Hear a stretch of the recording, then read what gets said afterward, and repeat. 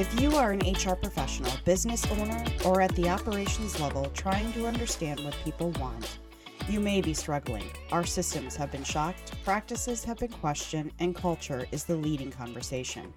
Let's learn how culture is created, sustained, and why it should be the leading conversation when discussing hiring, training, and retention. This is the foundation of any business, and it's time to address it. So tune in to Let's Talk HR, Humanizing the Conversation. We tackle topics that influencers of change need to understand and struggle to overcome every day, such as where to start and what the new workforce wants and how to attract and keep positive momentum going. I'm your host, Leighann Lovely. Janelle Benjamin is the founder and chief equity officer of All Things Equitable Incorporated.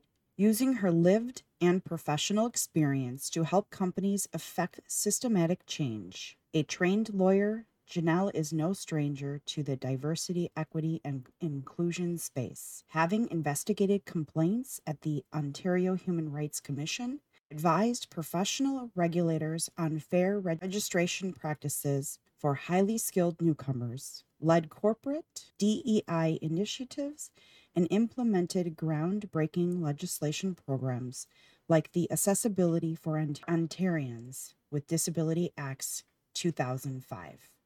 I'm so excited to talk with Janelle. She is an amazingly talented, brilliant, and wonderful woman, and I'm just thrilled to have her on the podcast today. Janelle, thank you so much for being here. I'm very excited about having this conversation with you. Thank you so much for having me, Leighann. It's a pleasure to be with you on your podcast. So why don't we jump right in? Tell me a little bit about yourself. Thank you for asking. I am a diversity, equity, and inclusion practitioner from Toronto, Canada. A management consultant, so I support organizations and their leadership to create equitable, inclusive workplaces, right? So if they've got issues of diversity, how to diversify their workplace, how to create experiences of inclusion, belonging, make people feel welcome in the workplace, or just achieve equitable solutions, right? Whether that's pay equity or gender equity, racial equity, you name it, I support them with a variety of training and consulting work. That's awesome and so needed right now in the world. So you are actually the founder and CEO of All Things Equitable management consulting firm. So how did you come to, I guess, become the founder of this organization? You know, what launched you into doing that? Yeah, there was a few things. It was a combination of factors. I was laid off in a pandemic, starting to compete for jobs with the rest of the world, found a fantastic job that I thought was great, closer to home and $40,000 less salary. But I still took it because I thought, okay, here's a job, it's closer to home, higher level than the position that had just previously laid me off. I was really, really excited to begin. It was in a field that I totally love, working for, another issue of inclusion at a really, really important entity, 8 minutes down the road from my home. And I'd been previously commuting about an hour and a half for, 4 years to another organization. Oh, wow. So I thought, okay, 8 minutes down the road, $40,000 less, but, work-life balance, I'll be closer to home, closer to my kids, and still, at a director level, right? I had just been a manager before, but at least I can be doing something meaningful to support a community that I truly love and hold dear. And then the opportunity was rescinded just on the eve of the pandemic. It was heart-wrenching. But what was more heart-wrenching was that they didn't say, well, we'll revisit your application at the point where we can reopen the world. Instead, they blamed it on me. They said that, it was because I was negotiating for myself that, the opportunity was being rescinded. I was asking for too much as a woman. I was being greedy to say, well, your range is like $40,000 below my last salary. Is it possible that I could start at the top of your range and not the very bottom? And the fact that, and the range was minuscule. The fact that I had suggested that was just over the top and too much for them, right? I shouldn't be negotiating for myself. So that started me back, now looking for work with the rest of the world and feeling just heartbroken. You can't even imagine. Starting to look for jobs again, putting my application out there. And then, George Floyd is murdered. Still, not thinking about entrepreneurship. But the very next day when Amy Cooper, the white woman who was, walking her dog in the park, and she decided that she was going to call the police on Christian Cooper, the Black man who was just bird watching. That lit a fire under me. Like the combination of being unemployed in a pandemic, George Floyd, job offer rescinded, and then Amy Cooper, questioning his belonging in the workplace just totally triggered me, right? It was taking me back to the places that had terminated me previously, noting, I don't belong there. I don't have what it takes to be in their spaces. And I just thought, okay, here we go again, right? Here we go again, right. With another person telling a Black man where he belongs. And I was like, okay, that's it. I don't want to work for anybody again. I'm going to, do my own thing. I've got what it takes. No one's going to tell me where I belong. No one's going to tell me what I'm qualified to do. And I'm just going to work to make the system better, right? Like we saw George Floyd spark this sort of global movement and impetus to not just improve justice and policing, but just equity in all of our systems, our health systems, our child welfare system, our workplace education, employment systems, right? So we're working on anti-Black racism and addressing it everywhere. And I knew that the experiences that I've had were, sometimes related to me because I'm a woman, right?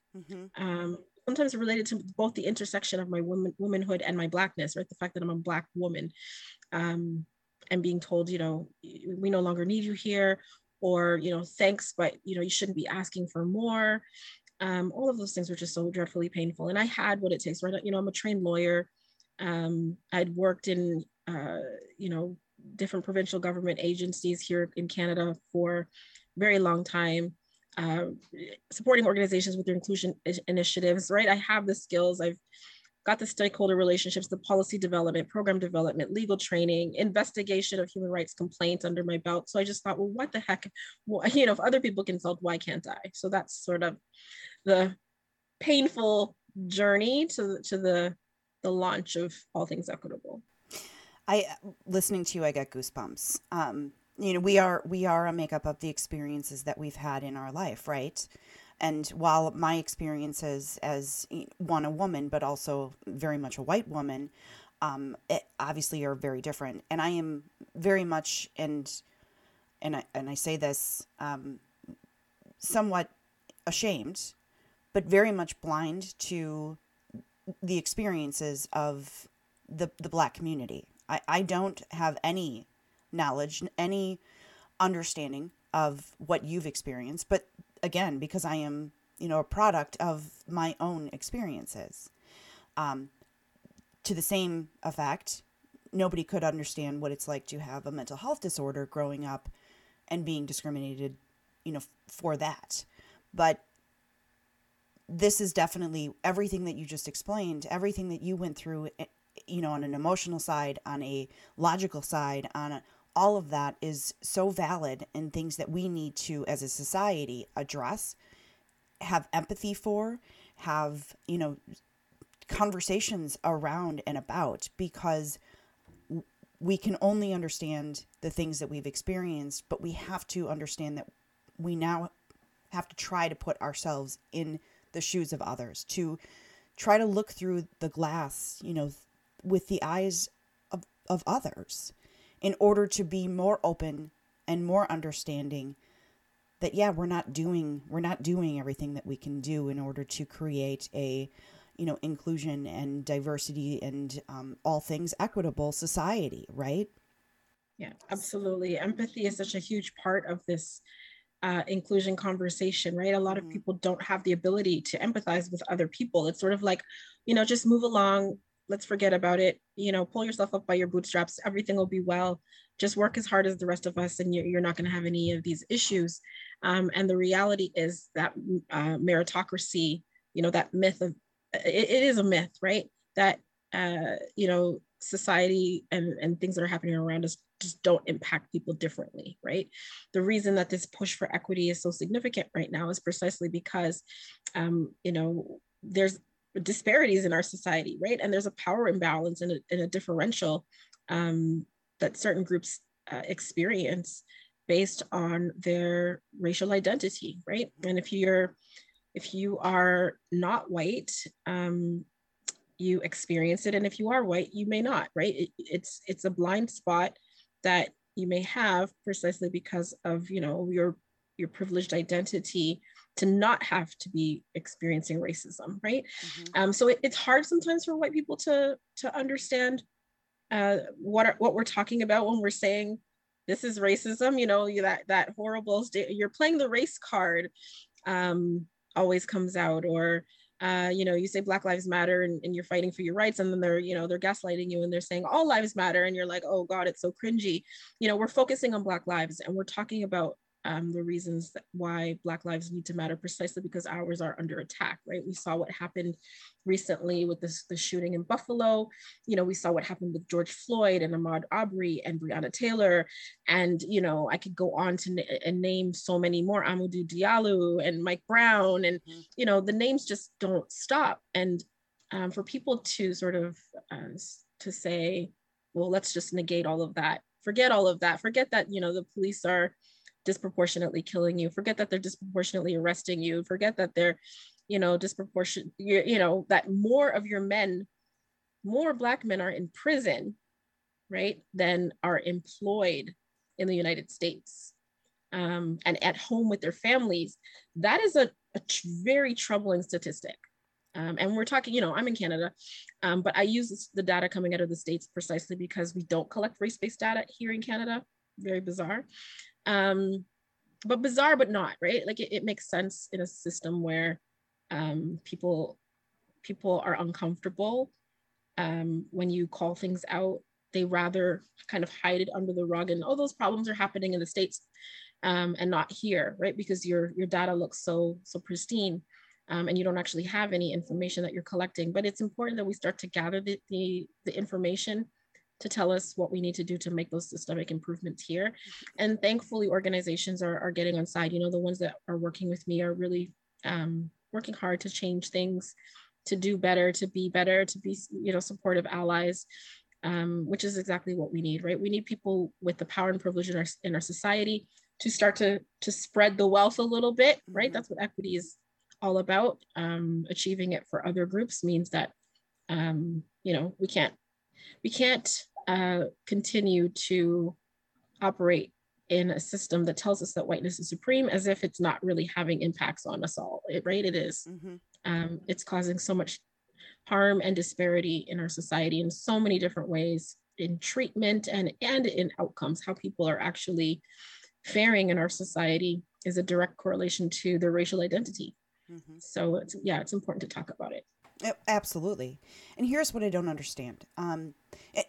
Actually, before I go on that thought, I want to go back because I want to make sure that I address something that you started off with saying. First, when the offer was rescinded, you said that the company turned around and blamed you. I'm disgusted. I'm absolutely 100% disgusted by that. Because of the fact that my day job is in, staffing. I help individuals negotiate for what they deserve, what they are worth, and for anybody listening out there, there is absolutely nothing wrong with going and negotiating on your behalf for what you are worth. And if a company is not willing to come to the table, to negotiate with you, you don't want to work with that company. If they're going to turn around and blame you for, trying to, put a value on what you're able to value or what you're able to bring to them, and for them to turn around and blame you, that is asinine. And what was more inhumane about it was the realization that the very next day after they sent me that communication, rescinding the offer, blaming me, the very next day, they closed their doors down for months The very next day, there was, our entire province went on a lockdown. They must have received notice about it as an entity that needed to shut its doors. And instead of saying, so sorry, Janelle, the province is requiring us, because of course my start date was for March 31st, which was beyond the provincial lockdown. Instead of saying, we presented an offer that was requiring you to start on March 31st, but we're no longer going to be open because of this provincial lockdown due to COVID-19. We'll revisit this at a point where we're able to reopen. We're so sorry. I would have not been as devastated. Right. But they were so inhumane, as the reason I was negotiating was, and I revealed that I had children. I said, I talked to them about the benefits package, and waiving the waiting period in order for the benefits to start. I said, I'm currently receiving benefits from my previous employer that had laid me off. I need those benefits for my family. Is there any way that we can waive that probationary period and have the benefits start? My direct supervisor that I was going to be reporting to, senior director, she said, sure, I'll take a look at it. I'll take a look at the numbers. We'll see if we can get you to the top of that range, or move you up slightly at least, so you're not at the bottom, and I'll get back to you on the provision of the benefits. And instead, by the time she'd gone to the men, that the CEO and the HR lead, who was also a man, comes back down that she's asking for too much, right? Like, I'm asking to not start at the bottom of the range, and I'm asking for benefits for my kids, and the office rescinded, and so sad, too bad, you're being a little bit greedy here. And instead of telling me that you're closing your doors because of the pandemic, you blamed me. That was the most disgusting thing, I think, for me. Showed, and I lambasted them. I sent them an email, and I've never done this to any organization ever. I lambasted them. I said, how dare you? I had round after round of interviews, about 4 of them, met the staff, walked around the building, showed me my office. I went shopping. I bought clothes. I did all these grand things that you do, toast with your family when it's like, finally you got a job, because I was unemployed for almost 2 years. So I did all those things, and then I wrote them an email, because I was like, how dare you? Like, you chastised me in round after round of interview about how inclusive are you, and do you have the right inclusion mindset? And I thought, well, here I am telling you that I've got kids, that I'm a woman, I'm negotiating, I'm racialized, and you're questioning my inclusion mindset, and this is the way that you operate, right? You're blaming me. I let them have it. I couldn't stand it. Right. No, and that's that. Right. No, and I coach, employees all the time, and I say, you're never going to get anything that you don't ask for. Now, there's also the understanding of, when negotiations are over, you need to know when they have ended. Right. Because I've also had employees who are continuing to push and push and push and push and push, and it's like, okay, negotiations have closed. Right. It's, you need to know when to get up and walk away from the table at this point. But you need to be your greatest advocate. Nobody else is going to be that. Sure. So I am sorry that happened to you, and that obviously the position went away, but the way that they handled that was horrible. Nobody should be treated that way. And it's no wonder that, I shouldn't say it's no wonder, but I am so glad that you have now started on the path that you have started on, because it's necessary in this world. It is 100% necessary, and we need people like you. Thank you so much. Yeah, I thought, I fought and I advocated in my professional life as a lawyer for so many different people and individuals and groups and things. It's like, well, why would I not advocate for myself as well? Why would I not do this professionally and see what I can do and affect the changes that I know that I can affect independently, right? Instead of waiting for a job, I'm just going to create my own, and it's definitely worked out. There's lots and lots of clients that I now work with, and I'm quite happy doing this work independently. Yeah. Okay, so now jumping back forward, where were we? You are also a speaker and part of Black Speaker Collection. Tell me what this is, and elaborate on that for me, so I have an understanding of what that's all about. Sure. So through my work with All Things Equitable, I do consulting, I do training, and oftentimes people invite me to do speaking and keynotes and things like that. And so the Black Speakers Collection was a collection that began by a woman by the name of Madison Butler. I believe she's based in the United States, maybe in LA somewhere. She decided, based on lots and lots of anecdotal information that employers are sharing, that they can't find speakers for predominantly Black History Month events. And not only that, Black speakers were being underpaid, undervalued. If we're offering keynotes, we should be being paid the same as our white counterparts. And so she formed the Black Speakers Collection to sort of aggregate the number of Black speakers around the globe on a variety of issues that we can all speak on.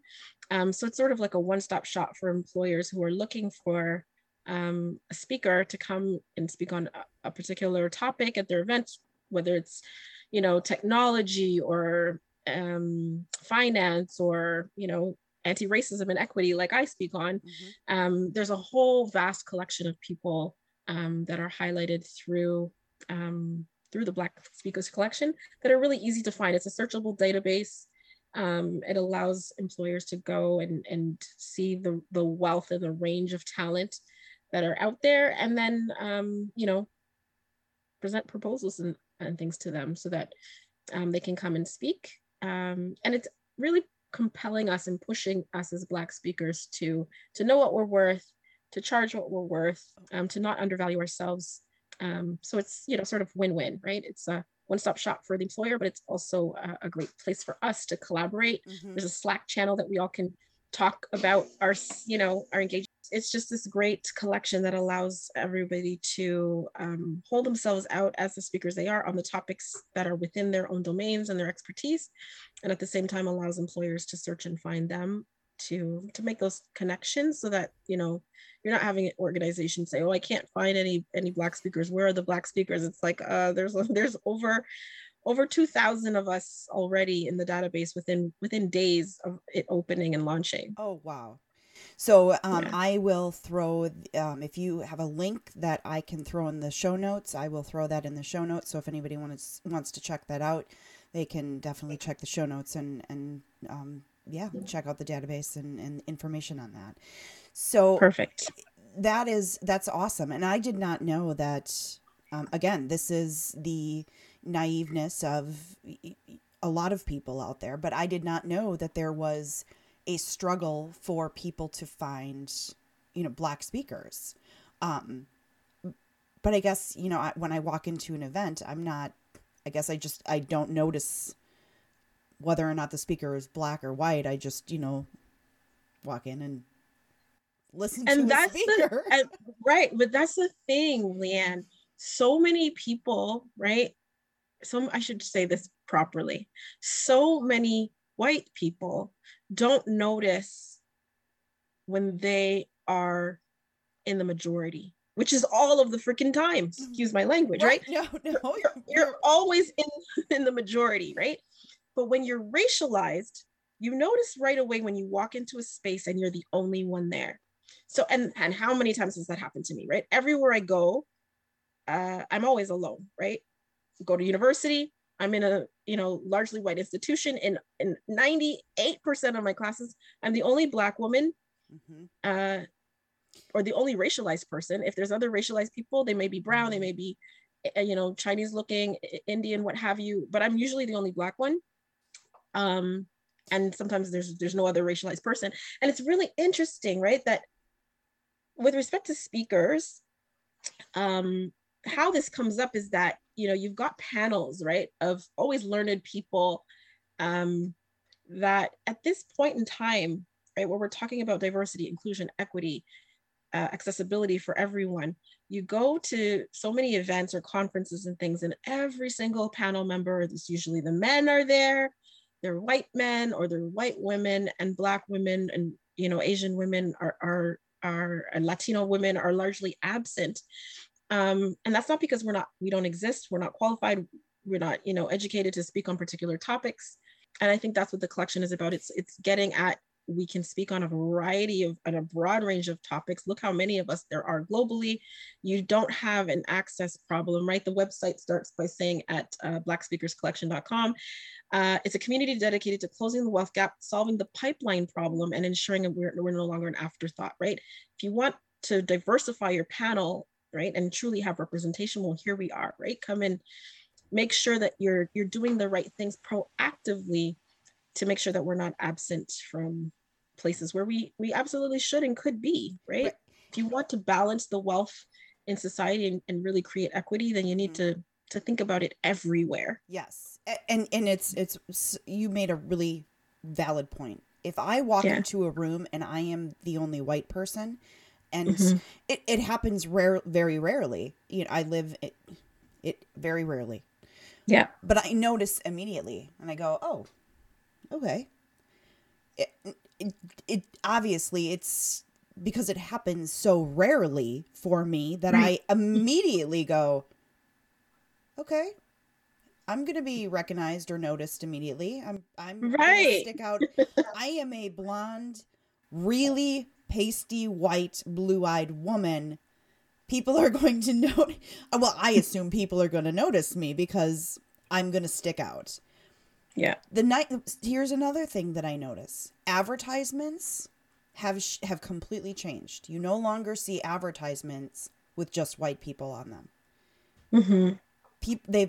Society has finally gotten smart, and now they have interracial families. If it's a picture of a family, they now are showing interracial families. They are now showing a variety of races on advertising when they have people on it. Finally. And I just started noticing this over like the last 2 years. But prior to that, all advertisements where they actually had people on the advertising, it was always white people. It was never interracial or it was never representing any other race than white for the longest time.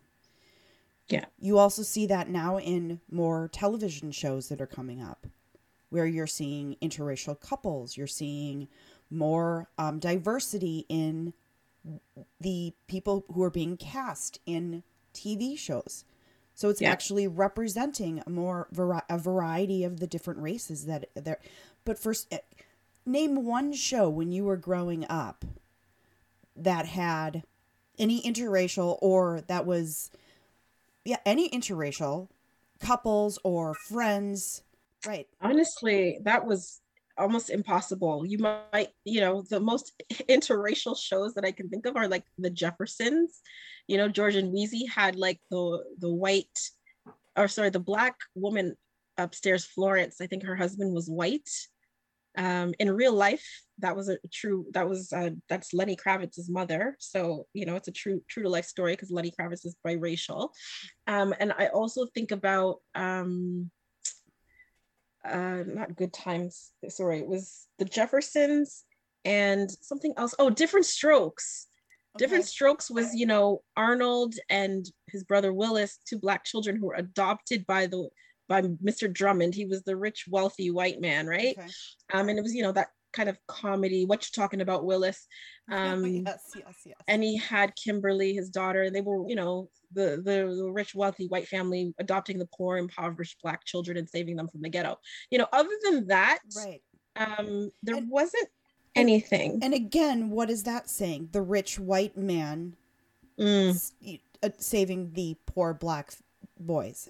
Right. And even George and Wheezy was like, we're moving on up. We're rich now because they were dry cleaners. He had a business and was able to move into this penthouse in the sky, this, elite apartment building, right, where this black woman was married to a white affluent man and could afford to live there. Right. So again, reinforcing some problematic tropes and stereotypes and things about who we are and what we have access to. Right. But it was funny, Right. And again, I'm not slamming but as, as a society, things have drastically, it's changed, and we need to now have, for my child, for, children that are being raised, I love my daughter right now is a perfect age. She literally is at that age where when she looks at people, she sees no difference. She literally sees no difference. She sees, she'll, this is the conversation I sometimes have with her. She'll be on a playground and there was I'm not exactly sure what their true nationality was, but they did not speak English. This little girl didn't speak English. I could hear her talking to her parents, and she was speaking in another language. And she came over to me and she says, "Mommy, I'm trying to talk to that little girl. She doesn't talk right." I said, "Well, she speaks another language." She goes, "What's that?" And it's a different dialect. I don't how do you explain this to a 4-year-old, right? Okay. And I said, "But you can still play with her." She goes, "Okay." So they just, stare at each other and run around and play. The innocence of that it's so pristine. They don't learn that there is a difference, or that, that there is any difference in them until they go to school. And then children start to, talk, or there's that one instance where a child says something that they heard their parents say, and all of a sudden they come home and they make a comment. You go, "Oh my God, where did you hear that?" Like, that's not okay to say. And then you have to start going through that there are different races out there that, yes, children, sometimes they look different. They have different color skins because, that's just the way that it is. And then all of a sudden that becomes that learned, thing. But we're not born with the indication that there is anything different between any of us, because under that skin, we're not. There is no difference. Yeah, I would agree with a lot of that. Of course, we're not born with a recognition that we're different or expectation that we're different, but studies do indicate that even babies, right, they start to see color, I think, as early as 3 to 4 weeks. Yes. And my daughter, and most kids, I won't just talk about my own kids, but I'll start with my daughter. My daughter, she just turned 4 this year, and she already knows that she's brown. She says she identifies that her dolls are different colors. And I make it a point to introduce her to a variety of dolls of all races and skin colors and ethnicities and things. But when I see her gravitating toward a doll more that doesn't look like her, it lets me know already that the world is already conditioning her to believe less of herself. So I start to tell her how beautiful, "Oh, look at the black doll, and she's pretty just like you." And, you start to do those types of things. Studies have shown, I don't know if you've seen, and maybe you can put this in your show notes as well, the doll test. The doll test is a famous test that's been done, I think from the 30s or 1940s, repeatedly in different contexts. It's been done in Italy, it's been done in the United States, it's been done in Germany. And what it does is it introduces a series of dolls, black and white dolls, to groups of 4-year-old children in a variety of countries. And no matter what language they're speaking, when the child is introduced to the black doll or the white doll, the questioner always asks the same set of questions. Which doll is pretty? The white child, or whatever the race of the child is. Black children or white children are exposed to the same test. They always invariably say the white doll is pretty. Which child is ugly? They'll identify the black doll. Which doll is smart? The smart doll, the intelligent doll. Which doll is the good doll? Which doll is the bad doll? And study after study and time after time, they've done this in the 40s, they've done this in the 60s, I think they did in the 2000s, and it's on YouTube. You can put this in the show notes. It shows you repeatedly how children are constantly identifying the white doll as good, as beautiful, as better than the black doll, and the black doll is bad and naughty and angry and all of that. And it lets us know that from a very early age, we think that our children don't understand racial difference, but they absolutely do. So we do need to talk to them about it even before they enter school age. You know, when my son was going to kindergarten, I felt silly for doing this, but I was terrified, right? I thought he's some kid, you know, by the time he gets to grade 1 is going to be hurling the N-word at him, and I better prepare him, right? You're going to hear this word that you're not supposed to even know exists anymore. And what should you do if you hear this word? What does it mean? And you should talk to your teachers about it. But I've had to have that conversation with my Black son Right. very early on when he was, you know, going into school, because I knew that he was going to be exposed to that word. And lo and behold, you know, he's entered grade 3 and that word has come up in the school year this year. The principal's called me because, you know, she knows I do this work, and it's, you know, Janelle, the word has come up among the boys in the school, but of course, you know, the white boys, they didn't mean anything by it. And it's like, okay, wait a second now there, principal. Let's talk about this. So it happens. Kids understand racial difference. We do need to talk about them early. You know, the system of white supremacy is conditioning us all. So, you know, whether they're exposed to books or movies or TVs or just even their tablets and, you know, smartphones, my kids have them.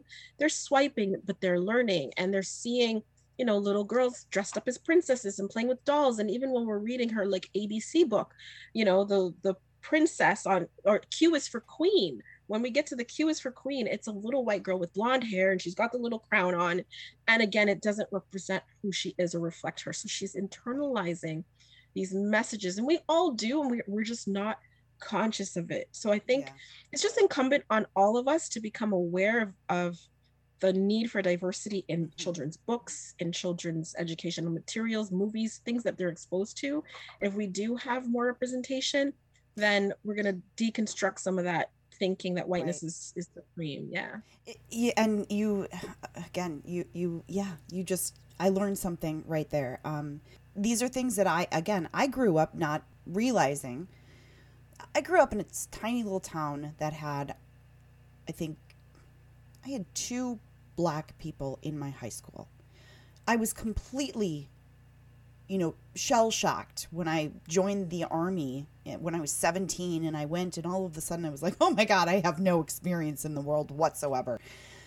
And when I say that my daughter doesn't see, color, she doesn't see differences, that's not what I mean. Yes, of course she sees that, but she's not conditioned by my husband or myself, or my brother is married to, she calls herself, she says I'm, brown, and her cousin is, this, beautiful, mixed child, and she when she sees that, I'm thrilled that she's growing up in a world where there is more diversity, where there is more knowledge and education around that. Is it perfect? No. We're not going to hit a perfect world, for probably not in my lifetime.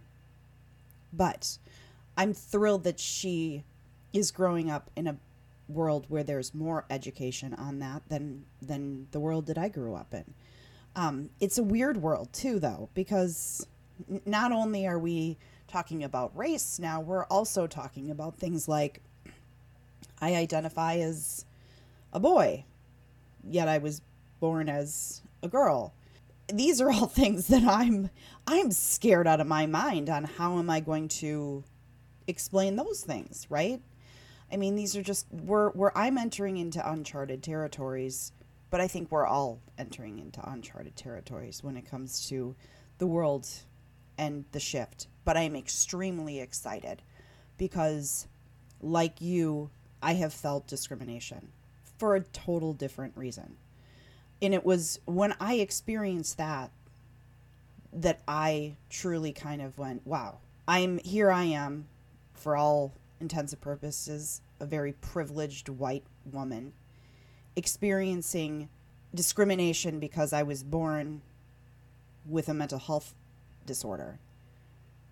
I can't imagine if I was simply born with a different color skin and discriminated because of that. Yeah, it's there's so much hate in the world, and unnecessarily, right? We focus on aspects of difference that don't actually mean very much. A lot of it is just socially constructed, like gender and race, right? Like there is, we wouldn't know what being a woman was if society didn't tell us what women should do or what women should be. And those definitions of, you know, what's black and what's white and what's, you know, even that is blurry, right? Because as you said, there's more interracial or biracial children, interracial marriages, biracial children, and the skin color variations are, you know, in my own family, my own Black family, it's a complete rainbow of skin colors and hair textures, and, you know, yet everybody might identify themselves as Black. So what is Black and what is white? And, you know, ultimately we're all just people. The humanity of us all should just take over. We should all, you know, aspire to be as we once were as children, when none of these sort of constructs touched us, right? Like white supremacy or, you know, race and gender and all of these things, skin color, and, you know, what makes us a boy or what makes us a girl. I'll never forget, I'll tell a funny story. As a child, I don't think I understood that I was a girl, right? I really think my parents did a really good job, and that's probably why I strive to be very fair and equitable and balanced. I didn't understand that I was different. Of course, people told me that I was a girl, and my mother would put me in dresses and all of those things, but I didn't understand the difference. And I would what would you call back then a tomboy, right? I'd play with my Transformers, and I would play with my Hot Wheels, and I would watch the cartoons and the things that the quote unquote boys liked, right? I didn't want girly toys. I didn't want dolls. I wanted, my lunch pail was a Star Wars lunch pail. And that's the one I wanted. My mom wanted to buy me a pink one or a purple one. And I wanted that Star Wars lunch pail, just for an example. My mom would put me in dresses, and then she would find me at the end of the driveway in a mud puddle and be like, you gotta be kidding. Yeah. So I'll never forget. I grew up in an apartment building. Behind the building there was a park, and I was at the park with my dad this one day, and I'm playing and I'm running, and it's hot outside, and I'm jumping, and I'm having the time of my life, right? I'm with the boys. I'm roughhousing. We're climbing trees. We're swinging over the creek and stuff like that. And the boys take off their shirt, and I took off my shirt, and I'm running, and I'm bareback, and the boys are like pounding their chest. George of the Jungle was out at that time, and I'm pounding my chest and doing all these things. And I'll never forget, at one point, my dad, I stopped for some water or something, just for like a quick moment. And he looks and he's like, don't you think you should put your shirt on? And I was like, no. And I just took off running, like bolting and crazy, and never thought about it until I was much older. And I reflect back now on my dad saying, don't you think you should put your shirt on? And I'm thinking how mortified my father must have been, right? That his daughter is, running around topless with the boys, climbing trees, doing all these things without her shirt on, just completely bareback, and without a care in the world, right? I was totally carefree and not realizing that that's not something socially acceptable for a girl to do, right? You should put your clothes on. And really and truly, if my daughter were to do that right now, I'd probably be mortified, and I'd probably run and put her clothes on. So it's really interesting how at some point along the way, I lost that sense of self that was me, and I became the girl, quote unquote. And I wear dresses, and I wear makeup, and I brush my hair. Like, I would never go topless anywhere, and I wouldn't want my daughter to go topless. You know what I mean? Like, well, she's only 4 years old, and I'd be like, Dory, put your clothes on, So really... your body has changed a little bit since that time. I mean, definitely, but at the same time, right? The social acceptability of, at that time, boys without wearing their shirts. Now, there's signs on the store entries, you can't enter without a shirt on, and things have sort of changed a little bit. But for girls today to just do that and run around bareback, I think it would be just impossible, right? But and it's because of what we put upon them. Right. But it should, at that age, what? Boys and girls' bodies are not very different. No, they're not. They're not at all. Not at all. It's not until they hit puberty that obviously, obviously that they change drastically, but I mean, what would be the big deal? You can't tell the difference. No. And, it's funny that you say you couldn't tell the difference between, I remember a conversation with my nephew, and we asked him, how do you tell the difference between a boy or a girl? And he's like, well, their hair. Boys have short hair, girls have long hair. Well, now my dad's wife has short hair. She always had really short hair, and we said, well, what about Yaya? Sure, they call her Yaya. What about Yaya? Oh, well, she's a girl, but she has short hair. Well, and I remember him going, and really thinking about that, and kind of going, well, oh no, my whole theory's been blown up. Like now like, what is a girl? Right, now what? Yeah. So it's always interesting when kids start to formulate, like, how do you tell a boy and a girl? And I've never asked my 4-year-old, but she always seems to just know. Because I'll say, is that a boy? Yeah, that's a boy. Is that a girl or a boy? And she just always seems to know.